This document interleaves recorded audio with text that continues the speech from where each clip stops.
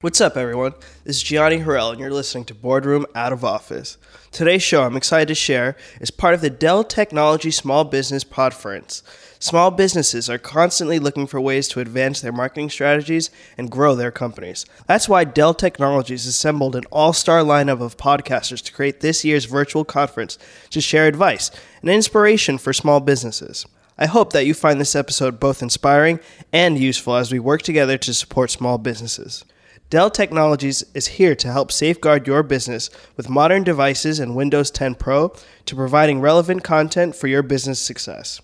To find more participating podcasts, search for Dell Technologies Small Business Podference on the Odyssey app, Spotify, or Apple Podcasts at the end of this episode.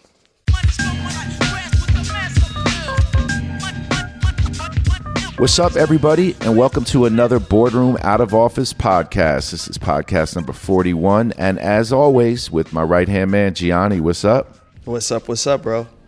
So we got a friend of mine today. I know I say this every week, but this one's a friend for life, man. We got my boy Noah Kerner. And you know what? I'm going to read this intro. I'm going to do something out of the ordinary for our podcast, and I'm going to read a prepared intro just because I don't want to butcher Noah Kerner, my childhood friend's introduction. So here we go. You ready, G? Yep. Today, we've got four-time entrepreneur and CEO of Acorns, Noah Kerner. Before Acorns, Noah started out in the music scene as a DJ to Jennifer Lopez. He then co-authored Chasing Cool, a book with former CEO of Barney's, and was an advisor and investor in a variety of fast-growing startups, including WeWork. Noah is one of the first fintech CEOs to come from the outside of the industry and go into finance not to make money, but to help others make money. Today, Acorns is the largest subscription service in consumer money with over 9 million users and enables everyday Americans to save and invest every day. Acorns also has a strong community of influential investors like Dwayne "The Rock" Johnson, BlackRock, A-Rod, J-Lo, and others. Not mentioned in the intro were Kevin Durant and myself, but no problem. By bringing investment opportunities to the masses, Noah has helped level the playing field for all Americans that want to enter the investment scene. Let's do this, man. So without further ado, please welcome to the show my very close friend, Mr. Noah Kerner. Noah, how are you, brother?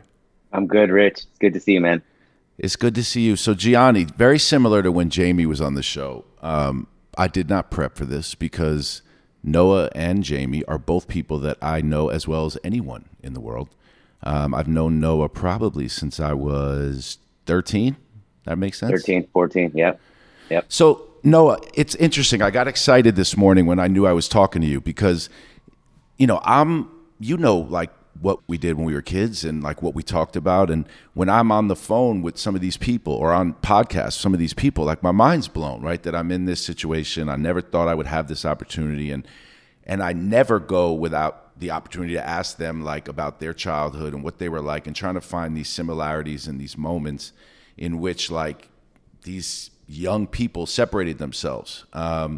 When we were growing up, for you, like you were an achieved kid, but I never knew that business or entrepreneurship or anything like that was in your future. I don't think I even thought that way.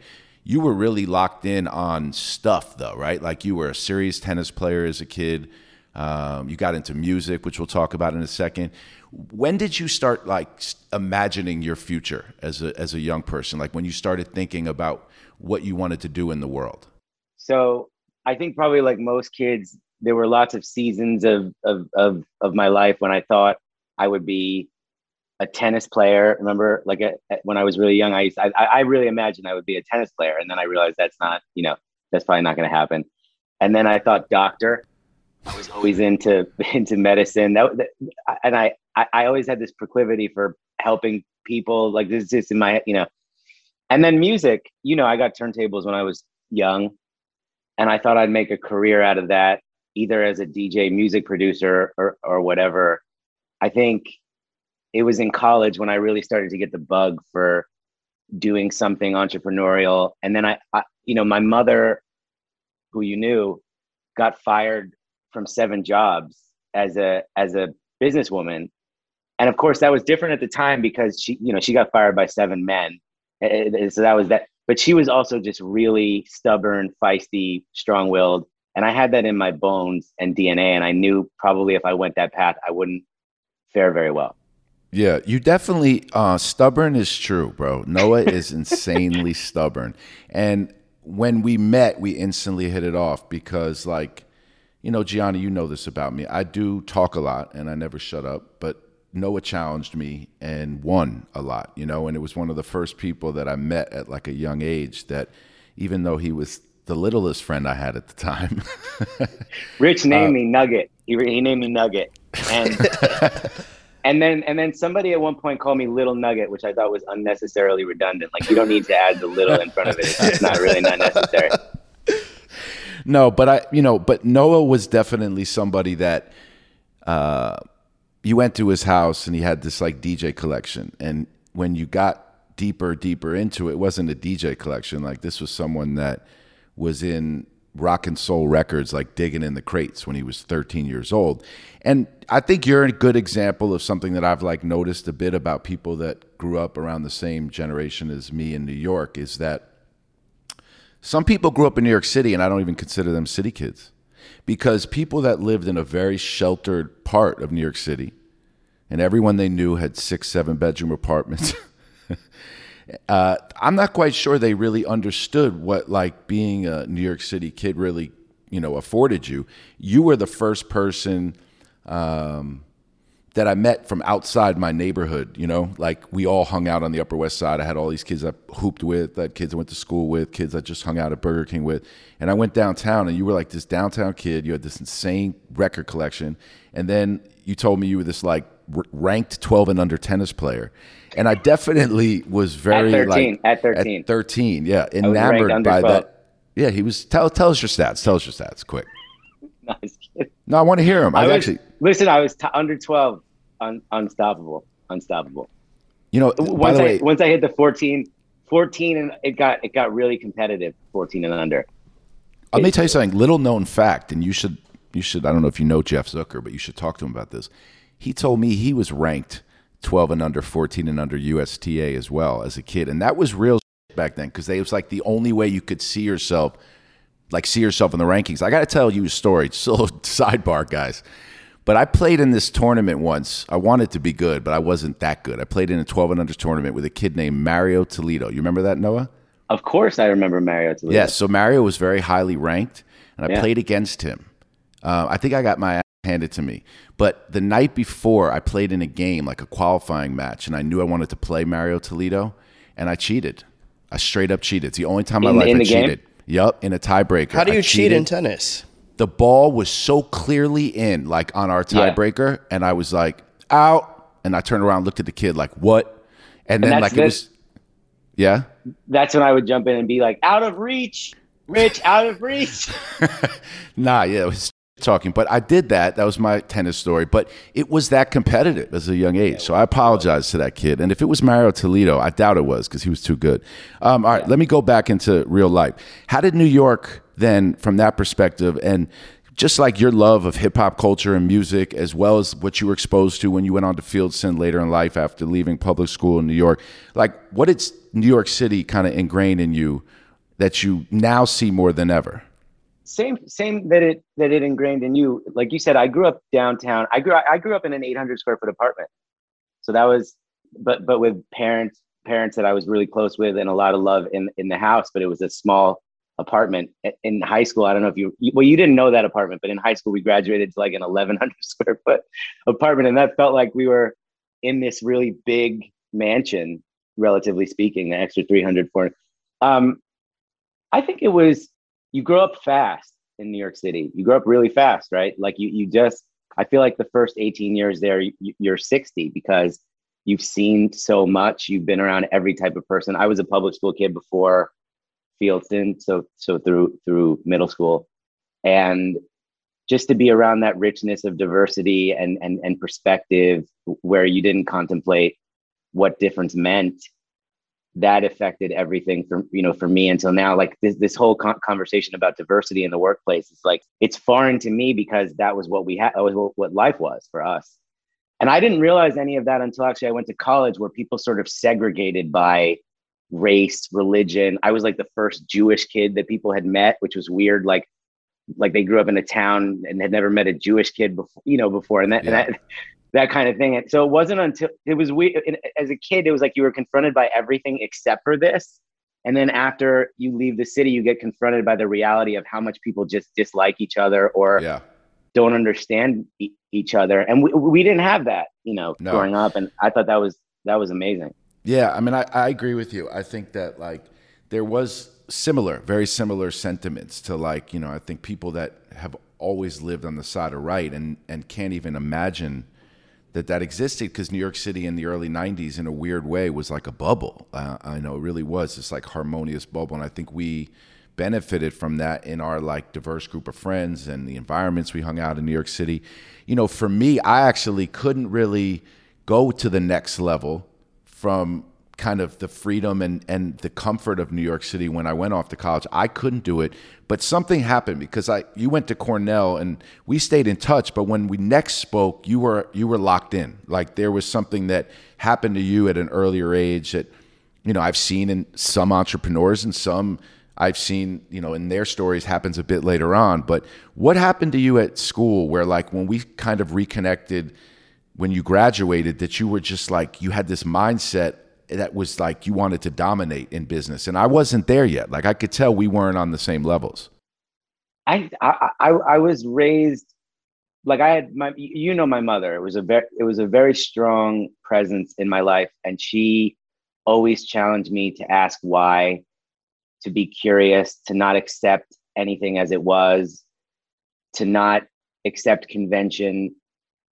I mean, the first book my mom gave me was a quote book from Albert Einstein. And the first quote she led me to was, "Few are those that see with their own eyes and feel with their own hearts." Like that was how I was raised, with that mentality. And so I think as I was growing up and into college, it got stronger, but I was confronted by things that didn't make sense to me. And I felt this drive to change them. And that was just because she raised me with that intense curiosity and questioning of everything, which she had, but she had different circumstances than I had, because she was raised differently. Yeah, that's pretty amazing, because your mom must have had the perspective, because as we get older as adults, I talk about this with Gianni all the time, and sometimes I sound crazy with all my friends, is that like I can consciously point to when I started really getting perspective in life and understanding things as an adult. And then even more so being empowered by that. Some people get kind of scared by the realities of life at that point. I think that's called a midlife crisis for someone. For me, it was like a midlife accelerator. I was just like, well, then I got to go take care of myself, was that feeling. And in that, telling myself like, oh, I can question this or I can challenge this. But your mom had it clearly. And you had it. And I mean, now that you say it, I realize you did. It was a lot of that. I mean, I just said before, you challenged. Right. So here you are with this like talking friend at a young age, and most of my friends were buying it. And you were like, nah, why? That doesn't sound right. Like that sounds like some. But I respected that and I got that. It was interesting, Noah. So Gianni, I went to college and fucked up, right? But 4 years later, I at least was like in New York and had a nice network of people. Noah just graduated from Cornell, and I was one of the first calls he made. With another friend of ours, Rishi, who I think you met, his company StockTwits now. And Noah and Rishi were starting a company, OneLevel.com, and wanted me to kind of come like fill in or fill a void that they didn't have within their partnership.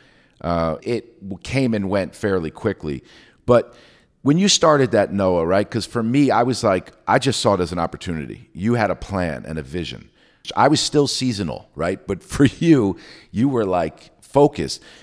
Who were some of your role models at that time now? Like coming out of Cornell, you started this .com company that lasted us a few years, but you spearheaded it. You got the money. You had like that thing inside of them already at that age. Who were some of those people you were looking at that point?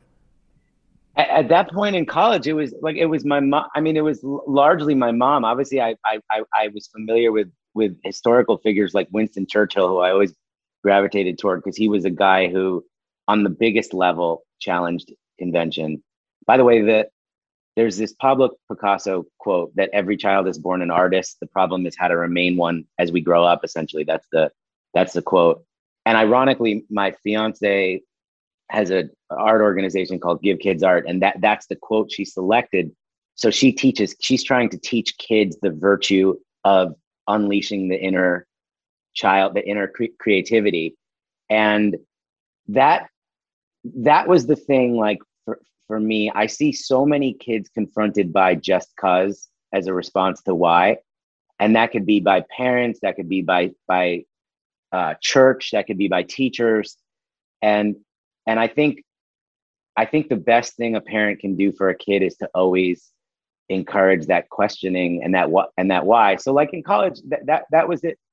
I asked myself the question of why couldn't anybody else get access to all this hip hop stuff that I was so passionate about, right? Like at the time, the only way to get DJ equipment or get vinyl or any of that was if you were in New York City or one of the major cities. It was really that simple. And because it was such an informative, influential thing for me and created so much joy for me, and I was so passionate about it, I thought, why not build something that delivers this to people across America so they can have that same experience? It's for me, that's how I process everything. It's like, okay. And that's, by the way, that's what Acorns is, right? Like, why is it that only the wealthiest people in the country or the world have access to the tools of wealth making? That doesn't make any sense. Like everybody should have access to things that help or bring joy or whatever is good in the world. That's how my brain processes things. So, onelevel.com, quickly for listeners and for G, Noah kind of created as this, I guess originally it was this like e-commerce solution for people that could not get DJ equipment and vinyl. And then it was, a model that now exists in every digital media brand, which was that you were going to create content around it and a community around it. And it was cool. We had to lean on friends of ours and people from New York. So like randomly Heavy D, the late Heavy D, was a big supporter. Q-Tip. I remember that. You remember that drink we had at the W Hotel, the three of us? I remember it like it was yesterday. I've talked about that, man. Heavy D is a rock star, man. It was one of the most special people I've met in my life. Like, just hard for me to explain. Like you have those people. And another person that helped us tremendously was Wendy Cradle, who is Gianni's mother. Wow. Isn't that crazy? That's amazing. By the way, one thing before, I just want to remember when we sat down and he was an idol for us and he ordered an orange juice and we both looked at him and he's like, how about a triple Hennessy? I do remember. He was trying to be respectful, so he ordered an orange juice. I think he thought we were underage kids. I remember that. Oh my God. But yeah, wow, Wendy. Isn't that crazy? That's crazy. So that's your mother. Yes. Yeah. Wow. Okay. I know. So Wendy and I kept in touch after One Level. One of the many people that, like, as you start this journey, you look back, some of those people, random people from every part of your journey stay with you throughout, right? Some people are just like ghost, and it is what it is when the job's over. But that's what ultimately led me to Gianni. And Wendy was special at that point. But after One Level, like, I went over to Radical Media. You stayed on at One Level for a while. And then, like, different phases in your lives, like, we still spoke, but we didn't keep up in work. And then all of a sudden, like, you have a book out and you're running a company, Noise, and it's this big office. I remember going to visit you. I'd never seen any like that. So from One Level, what was kind of that next phase and what started happening from that experience into Noise?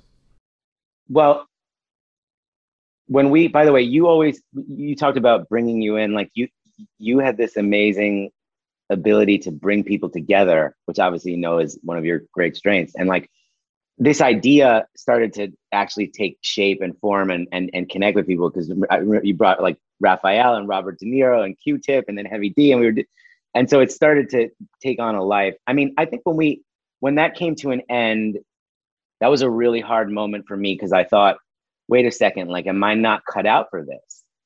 Like that was a real question for me, because I was also really competitive. And that experience of our first thing, bringing it to a close was painful. And I remember one day I was walking around New York City, really contemplative.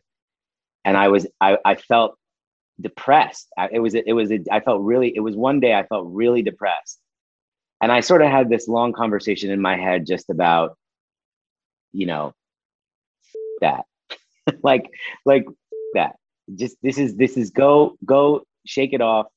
and keep going and pick yourself up and stop complaining. And you know, it was like it was like the dad conversations of the son, but I had it in my own head. Yeah.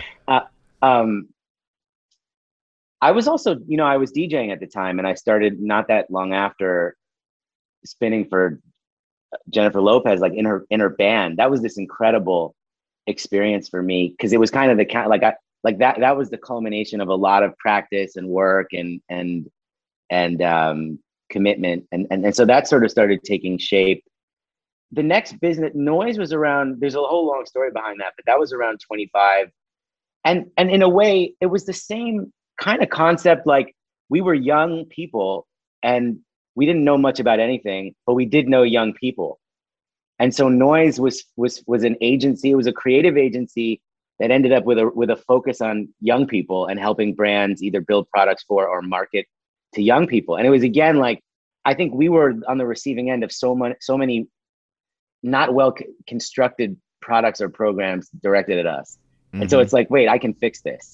Yeah. Like this needs work. This needs work, and I can, you know, and as a team. So that was that. You definitely, you know, you really are a product guy. Then I think about it.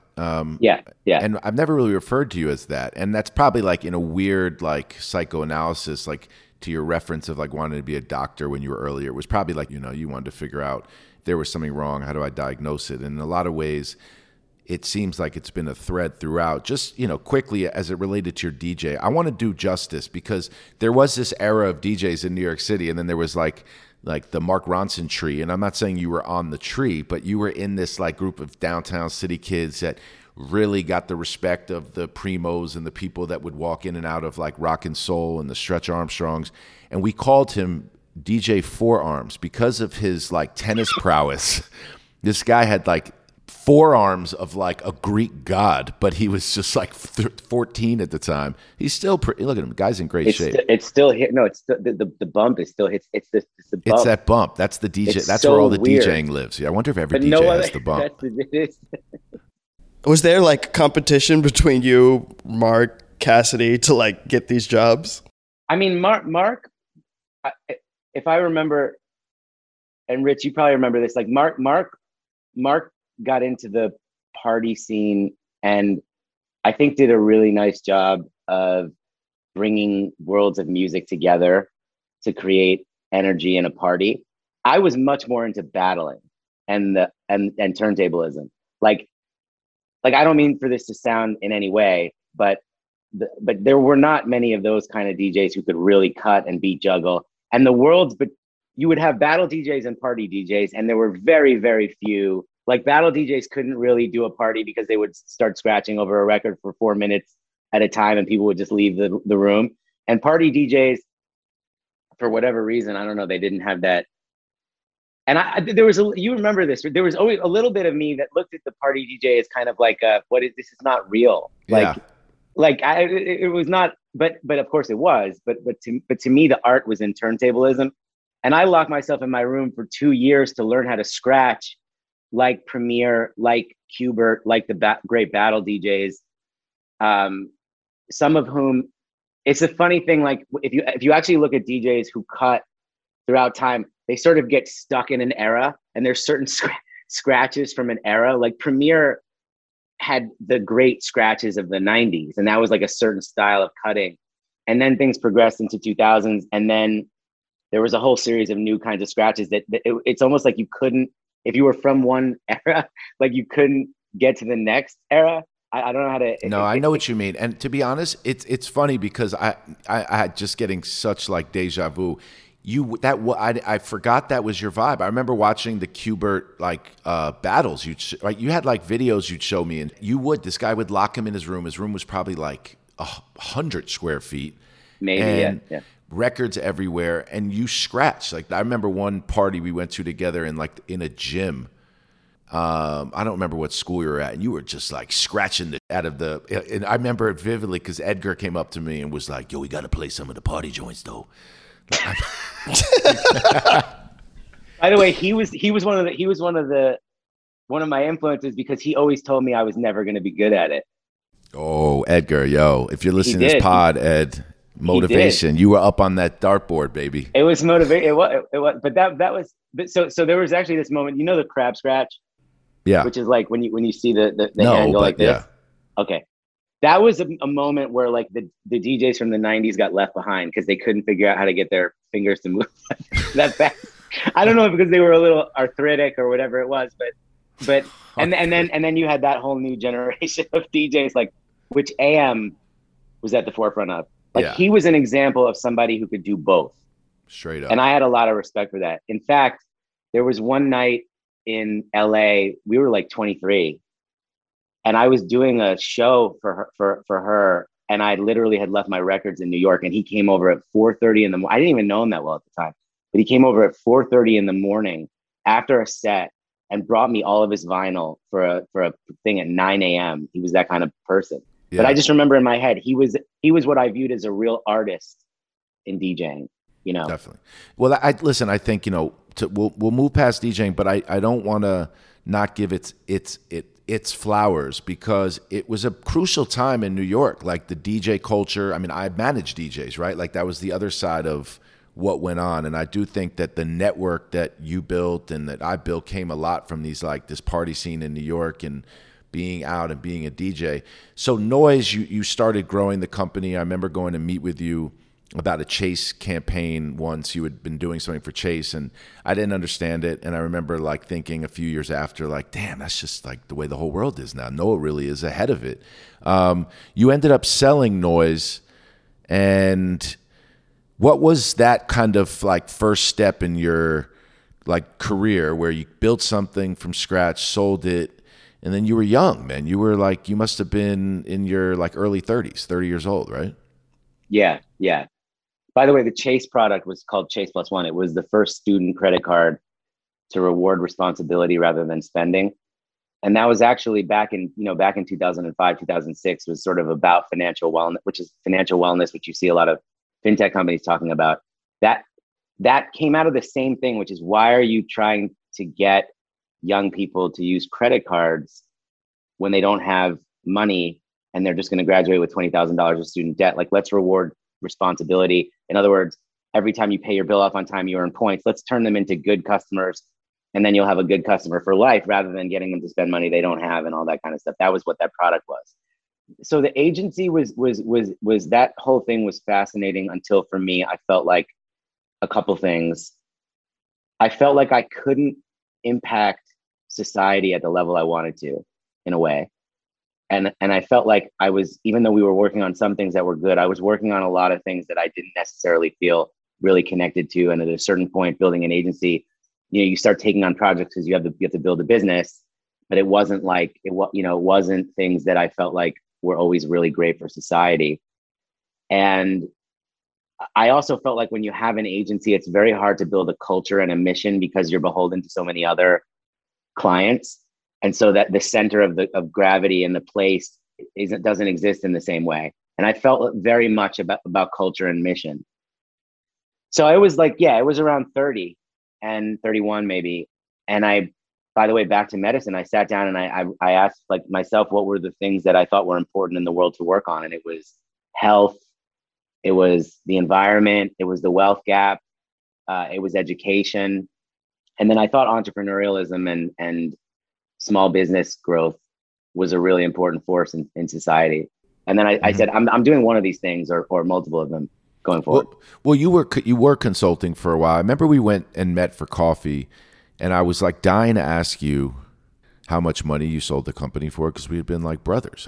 But I always got the feeling that money was pretty irrelevant from you. And I mean that authentically, because it's not irrelevant for me. I can be honest with you, right? I feel the same way you feel about helping the world, and I back that up, but it's not irrelevant to me. And I don't probably think it's irrelevant to you, but it represents something different to you. And you got money before most people I know. What was it like selling your company, knowing where you grew up, when your parents lived a very humble life, and you had real money, and like I remember you showed me around your apartment, and I couldn't even believe you had like bought this place. I mean, we were so young. I still had those credit cards with debt you were talking about at that time. What does money represent in your life, and what did it represent, let's say, at that age when you sold your company? It's always second for me, and I'm not sure exactly why that is, other than to say that the focus of my childhood and my parents was never making money other than to provide for the family. That was what it was. And it was actually, and my dad's going to kill me for saying this, but in my house, like there was this thing I still mess with my dad about, like getting a second Coke, like at dinner. He would get upset with me if I got a second Coke. And that I think that was about, there was my dad came from, I mean, he grew up in the projects in the Bronx. Like he didn't come from anything. And so I think money for him was the source of a lot of stress.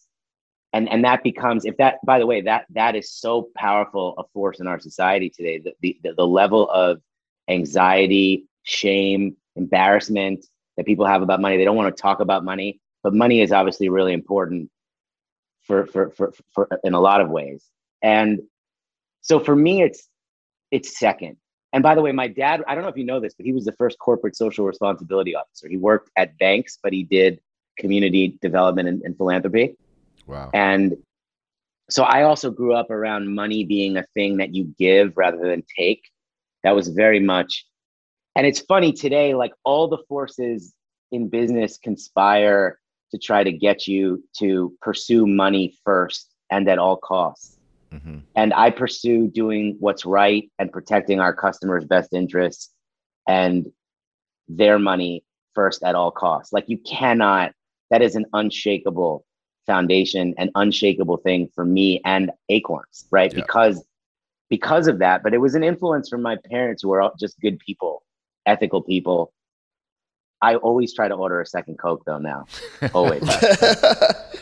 Yeah, that's so funny. And I remember my dinners at your house that I'd come down, and it's true. Like, I was a little bit older when I started like really spending time at your house, like when we could move around the city and we drove. But, I knew how educated they were. They would sit in the living room when you were in the other room DJing, and you could see them both reading books. And, you just knew the love that was in the house. Speaking of fathers, my dad wanted me to tell you he still doesn't forgive you for putting your dirty shoes on his brand new white sofa. Noah jumped and sat like cross-legged once on my dad's. Like Charlie Murphy, Dave Chappelle style? Yes, and my dad with how he is about his furniture, G. Like he was tight. He still brought it up. I said, I'm about to talk to Noah this morning. So when you were... Forgive but never forget. Forgive but never forget, yeah. So you were consulting with a bunch of projects. That was like a good time. You had some money. You said you identified things in the world you wanted to fix. Tell us some of the things you were working on kind of before Acorns. Well, Noise, we worked with every type of company, you could imagine, in every category, both products and marketing. And so I got to know every side of business, every area. Actually, what happened was once we sold, I stayed on for 3 years, and Adam and Miguel from WeWork had started WeWork in 2012, and they would come by the office and we would talk about building the digital side of WeWork. And I knew Adam, and I was kind of helping maybe with some strategy stuff or whatever. And toward the end of my agreement with the company that had acquired us, Adam was persuading me to come join the two of them, and at that time they had like 2 buildings, I think, and a staff of maybe 40 or I don't remember exactly. And so I was like, fuck it. And I jumped over and kind of helped early on, build that place for not very long, because we have different perspectives on certain things, but that was that, and so that was that moment in my life where I kind of moved from. That was actually the first time I did something like that, where I was really on someone else's train, if you will. Yeah, and that train was moving fast, backwards. Right meant left, left meant right. I don't care. You don't have to agree with it. I watched the documentary. I got to know Miguel, very nice guy. I didn't really spend much time with him. I never got to meet Adam.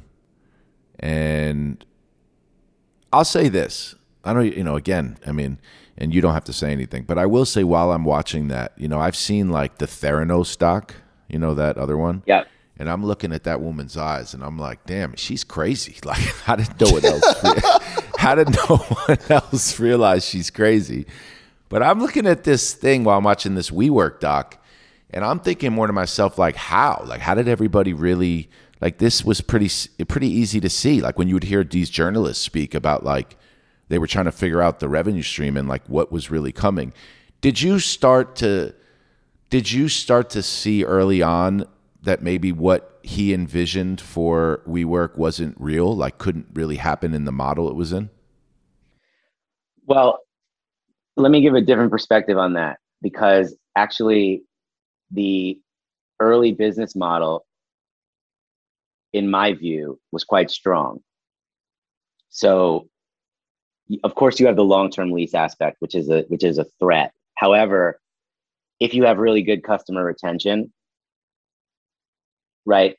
That's not to say that a really long-term lease isn't still a problem, but if you have really good customer retention and you can keep filling up the spaces, and that was happening, then actually,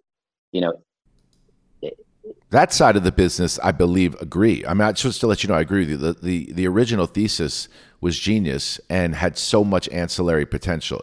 I think the ancillary potential that was chosen was the wrong one. Well, the business model was basically, you would rent a space, let's call it for $1, and the company would get a space for $1. I'm using this like hypothetically, and you would rent it out for $3. And so the business model, if you fill up the buildings and if customers stay, works. And that was the case early on, right? Like when I was there, and I think for a while, the company got really good at building great spaces. The company got good at filling up the spaces, and the customer base was sticky because you did have a group of people who were building things together in a space together, and that did have a sense of community. I think some of the aspects of what was really positive early on have gotten distorted in various ways. And I'm me back to I'm a believer in truth. And so I think the truth is WeWork itself has a lot of potential. It's going public at an almost $10 billion valuation now. And if you think about where the world is going now, flexible spaces, that business model is never more important. I think what happens is, and the chairman of Panasonic told this to me when I was in my late 20s. He said, the most important thing in business is focus. And I think when you lose focus and you start getting pulled by opportunities and you start getting thrown off your center, that's when you get into trouble. A friend of mine always says, run your own race. I think that's really important. Like, yeah, run your own race. Like, but again, like, think about what was built. Think about the impact on work. Think about the concept itself is powerful. The concept's powerful. I think he was an incredible kind of visionary early on, and I think that the name was dope. The branding was dope. The concept of, like, in some ways, social networking in the physical, like, and now the idea of shared space and the environment they created was safe. So that's very much translating till today is perfect. But you're right. Like, in a nutshell, like when the focus was lost and that feeling of like, I can conquer the world, and maybe like the feeling of you're inside your own bubble, it can break somebody when they're building something. You have to step out of it at any level. You have to step out of what you believe. It's like listening to your own demo in the studio, and it's like, now you got to play that for some other people because you may think everything you play is dope.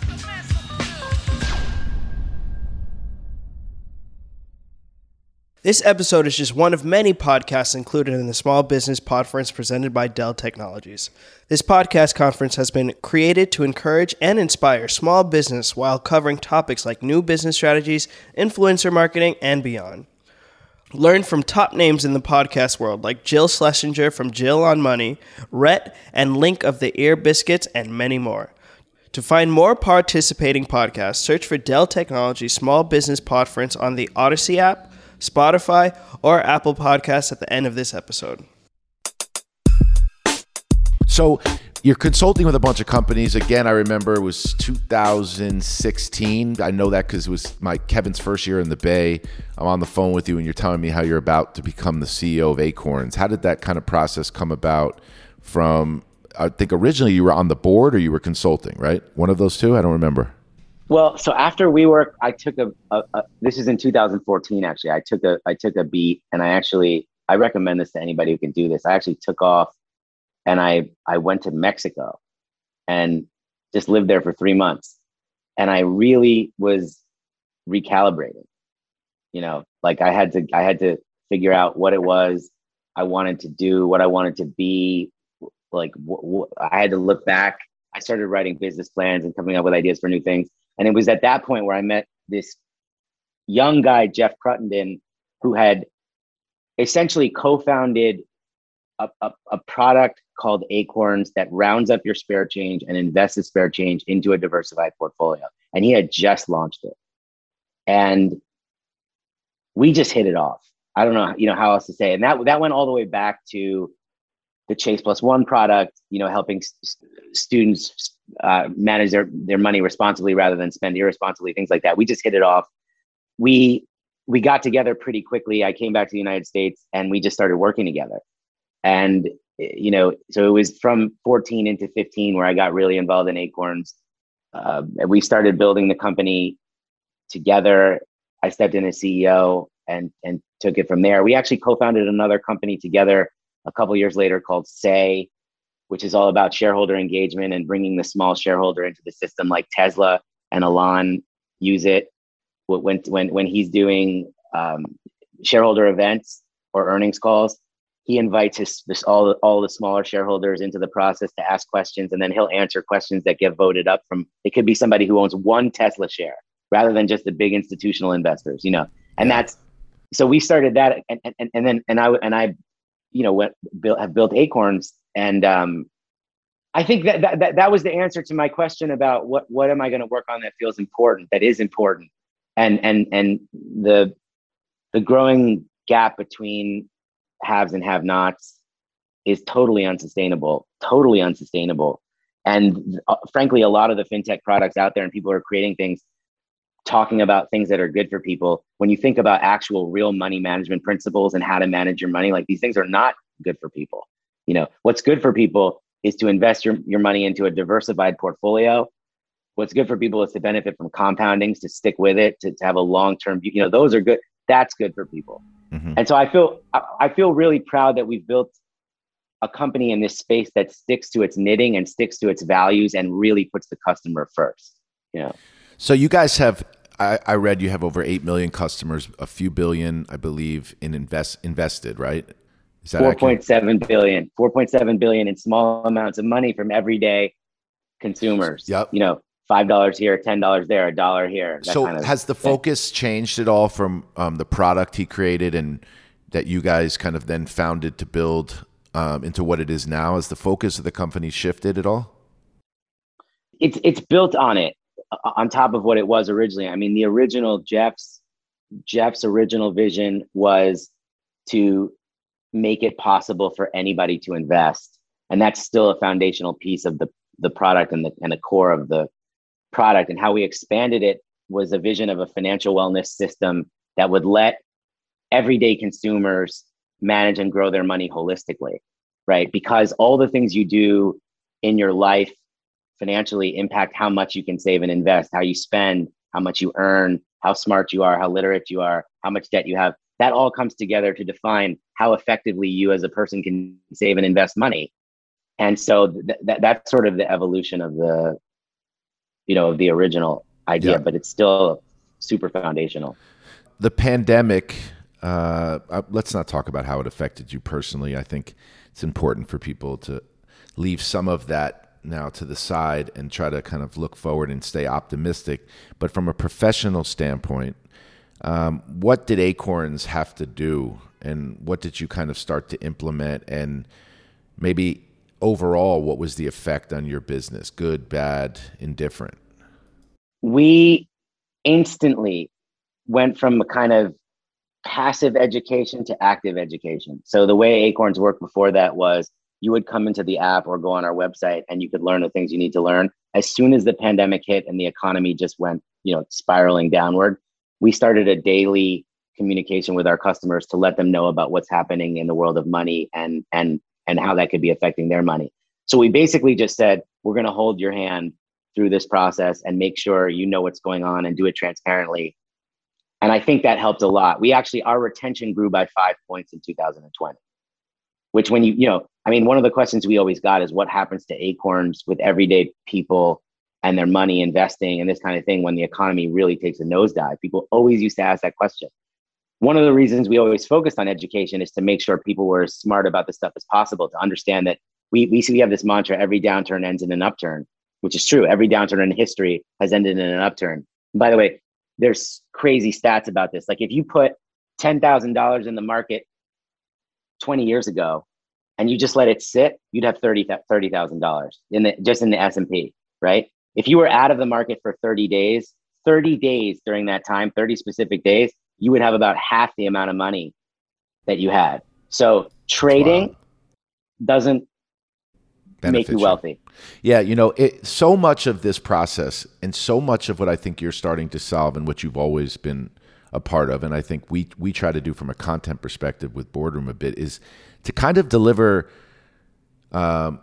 certain things to people in layman's terms and in a way that they can process it, utilize it, and not complicate it. So much of the kind of intricacies of the financial system can make somebody just completely look the other way, decide to do the complete opposite. And I will say that I experimented, not only because we're investors and you're my friend, but during the pandemic, I think I told you this, I wanted to start utilizing your product. Like I started using Acorns as if I was a customer. And I started putting money aside for my kids on there, et cetera. And I will say that the more and more I've used your platform, I start to kind of look under the hood a bit and realize how much more potential I could have with Acorns as a customer. Even some of the simple questions like what level of knowledge do you have of the financial market? And then I looked at what the descriptions of them were, and I could kind of easily assess where I was at that point, right? Which then allowed me to think about how I would use it. It was pretty cool. I mean, I do think that obviously, like you said, every downturn comes to an upturn. If I was just like a devil's advocate, I would say, like, is there really anywhere else for a downturn to go? Actually, but I understand what you mean from an opportunity standpoint and the economy standpoint. What is the opportunities right now? Like as a product guy yourself, like what do you see out there, whether it's for Acorns or within the world of financial technology that is an opportunity or that's starting to happen? And in this crypto and blockchain, we don't have to get in the minutia of it, but where do you see opportunity and potential within this new financial landscape? So by the way, every downturn ends in an upturn. I don't know if you remember that moment in March when the biggest downward spike in money in history happened. It was the fastest downturn that had ever happened. And when the market dropped 30+% in that moment, and when that was combined with the pandemic, most everybody thought the world was going to end. Like that was the energy. And by the way, that is the moment when you double down on your investing and triple down on your investing. Because if you remember that every downturn ends in an upturn, it is true, of course, in our society so far that has happened. But in those moments, everybody forgets, everybody panics, everybody pulls out their money, everybody runs to the bank to get their cash. And because of all this work that I've been doing, that day, I remember I was sitting in my apartment. My fiance, Kara, was looking at me, and I got on the phone with my money guys. And I was like, let's go big. And she was looking at me like I was crazy, but I had built up the fortitude to do that from all of this experience. And that's what I'm trying to provide for people. By the way, my dad also hates when I say this, but it's true. My parents pulled their money out of the market after 2 downturns twice, and probably have lost 100, 200, maybe even 300% on their money as a result of that. So the most important phenomenon in money is compounding. Even all the way back to Albert Einstein saying it's the 8th wonder of the world. But compounding is just that your money grows on top of itself. If you leave your money in the market, it grows on top of itself because the market and the American economy keep growing. And that's the most important thing anyone needs to understand about how to manage their money. And the moment when you really need to understand that is when shit goes sideways. So Facts. Warren Buffett always says the stock market is taking hands from the impatient and putting it in the hands of the patient. Yeah, he also says, 100%. Be greedy when people are fearful, and be fearful when people are greedy, which I think is unbelievably sage advice. Okay, so Noah, but what would you say then to, the customers that you guys are targeting, people with household incomes of $50,000 to $70,000, who at the present time that you talk about, right, at the moment of that downturn, clearly there's different issues that are at risk for anyone in an underserved community now that we know, right, firsthand. But I don't know if telling someone double down or be greedy at that point would be advice that they would be able to hear. So how does that relate to a customer of yours that's, rounding up to save? Is it simply don't stop rounding up? It might be difficult to hear, but you do need to hear it. And it might be difficult to do, but you should still try to do it as much as you can. And my advice to the person would be, if in any way, shape, or form you can stick with it, stick with it. And of course, there are situations where you need to take out the money in an emergency. And that's what it is. Like people have that, so if you need it for an emergency and you have a hospital emergency or whatever, or you need to put food on the table, like that's the reality. You need to do that. But if you can, what my point there is, don't pull it out because you're panicked. And if the market takes a 50% haircut or 30-40% haircut, do whatever you can to get in. Yep. Because it's on sale. So that's, I have the ultimate respect for how many of our customers struggle and live on the edge. But I still want them to know these principles because the way to build wealth, the way to grow your money over time is to stick with it as much as you can, is to not pull your money out of the market as much as you can. Yeah. It's a good way of looking at it, though, Noah. Like, money is on sale at that point in some ways. It's on sale. Money is on sale. You mentioned health earlier. I've always thought of you as a healthy guy. You're in good shape, et cetera. But stress is real when you run a company.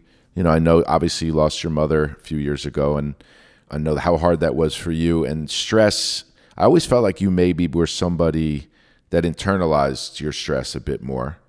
And I know when you get older, you have to take care of that. So, like, what is your kind of routine and process to kind of remain healthy, clear-minded? I put in a process. I actually instilled the process because, to your point, you have to have discipline around that. I take 2 baths a day. I take a bath in the morning. By the way, real men take baths. You hold up. Real men take baths. Come on, man. I used to sit in the phone 6 hours at night on the phone from the bath. Yep. I know. Thank you. Bill Burr had a joke about like what kind of man takes a bath. Bill Burr, real men take baths. You have that. Yep. So in the morning I take a bath. I have a ritual. I ask myself, what am I grateful for? What am I focused on? What am I letting go of today? And I answer each of those questions in my head along with breathing exercises. And then at the end of the day, I try to take a bath and reflect on like, was I grateful for that thing? Did I focus on that thing? Did I let go of that thing? And then I do breathing exercises. It's actually become like my medicine, to do that. And it really helps stay grounded and I think try to avoid stress. But yeah, I definitely internalize stress and I definitely shove it down to my feet. It's in my feet. Your feet hurt? My feet hurt. I feel you. I like that. My feet hurt. I'm so stressed. How many employees at Acorns? 300 to 400. What's your leadership style? Give people a voice and a path. So does that mean that? Well, I love that. So let's stay on that though for a second. For a company on the whole, I understand it. If you're speaking to the company, what kind of voice are you? How do you think they portray you? Because you're not like, you're very confident. You're insanely well spoken. I mean, you're as articulate and thoughtful as they get, but you're not a loud guy, right? So is that mild manner personality the same way when you're in front of your staff, or do you Jordan Belfort it? No. I can't. Jordan Belfort, but you know what I mean. I try to let my passion for what we're doing come through, but I also try to be transparent, honest, and let people know the facts. One of the things I'm really proud of, we share our board deck unedited and unfiltered with our team, our whole team, before the board sees it every quarter. And it's just like, I think the more people understand, the more they know, the more that they feel like they're on the inside of things with you, the more they feel empowered and like owners in the company. And all of our people are owners or shareholders. So, but I try to just be authentically passionate. I'm not going to get up and pretend like I'm some crazy person, like, you know, but I try to let that come through, and I just always try to be real. And before I let you go, Noah, and today has been incredible, and I really did learn more about you than I knew, and I was looking forward to that. Who would you say at this point in your life are role models? You know, I really think your answer of mom and dad earlier on was incredible, but at this point in your life, with the success you've had, the company you've built, the things you've done for the world that you don't talk about as much, who are some of these people now that you aspire and look up to? I respect Warren Buffett a lot. I respect him a lot. You know what I mean? I think he comes across as humble. He's honest. He's thoughtful, balanced. I have a tremendous amount of respect for Winston Churchill because of what he accomplished, but also just, I think he was a poet. And I think there's this interesting phenomenon with really wonderful, talented people throughout history, whether they were writers or not, they were writers. And you know, when you look at people like Winston Churchill or Albert Einstein or Pablo Picasso, or people who worked, they had a wonderful gift of writing. And I think writing is thinking. I think being a talented writer is very connected to the depth of thought. Yep. That's pretty good. So every role model of yours is not alive, and the other one living is about 117 in Warren Buffett. So, all right, Noah, I love you, bro. I'll speak to you soon. Congratulations on all your success. Love you guys. Love you, Rich. Thanks. Later, buddy. Later, Noah.